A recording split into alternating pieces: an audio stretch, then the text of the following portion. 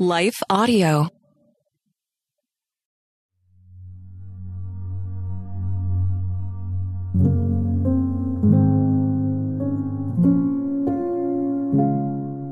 A Prayer for Fresh Hunger for the Word by Emily Rose Massey, read by Leah Martin.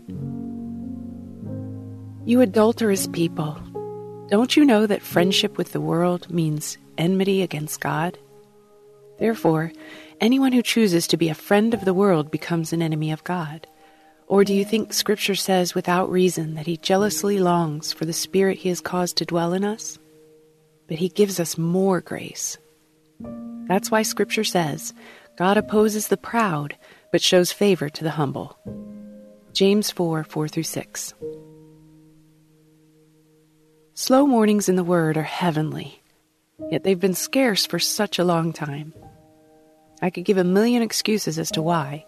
Life with littles who don't sleep through the night is a major one.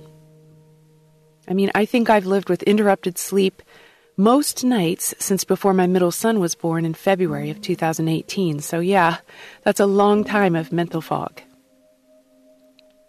But the Lord gives such grace to those in weary seasons. He stirs our heart to continue to pursue seeking Him, even when we feel like we have so little of ourselves and our mind to give to Him. We see that one of the reasons we can receive this grace is because we turn from worldly distractions and are willing to admit our weaknesses and our need for God. Scripture tells us that God gives grace to the humble when we seek Him, instead of things of the world.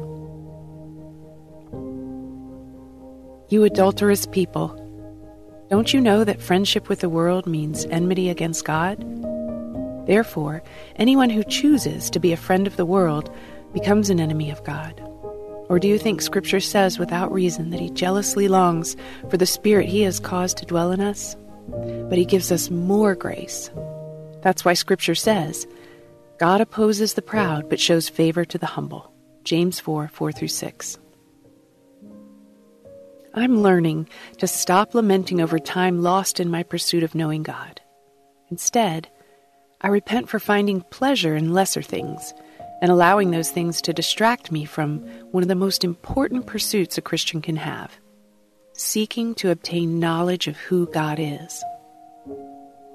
I feel like I've been living off morsels and scraps for far too long, and although the Lord has sustained me this whole time and grown me in ways I can't fully explain these last few years, I'm finding that the bite-sized devotion and communion with the Lord will not be enough for what God is calling me to in the days ahead, whatever that may be.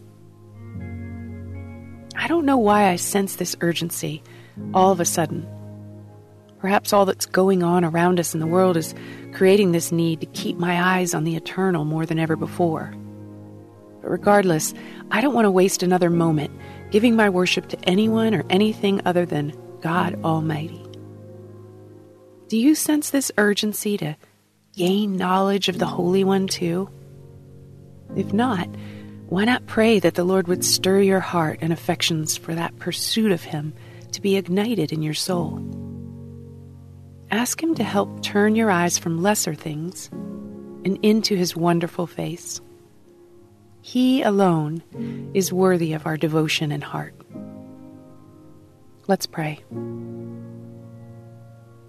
Father, I am weary, and I can tell that my flesh wants to look to things of this world to fill my life and mind with. But I know that those things will never satisfy when I'm feeling weak. I repent for fixing my gaze on lesser things, and I ask You for the grace to give me a hunger to seek You and know You in a deeper way.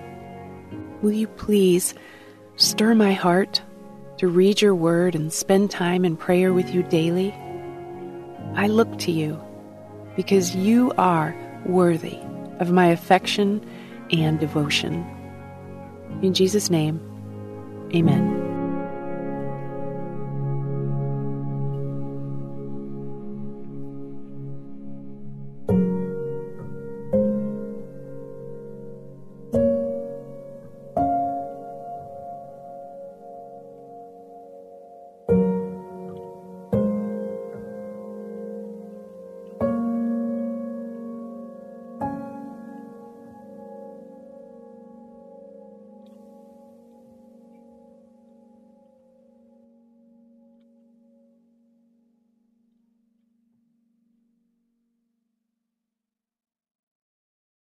Life Audio presents Bridges with Monica Schmelter.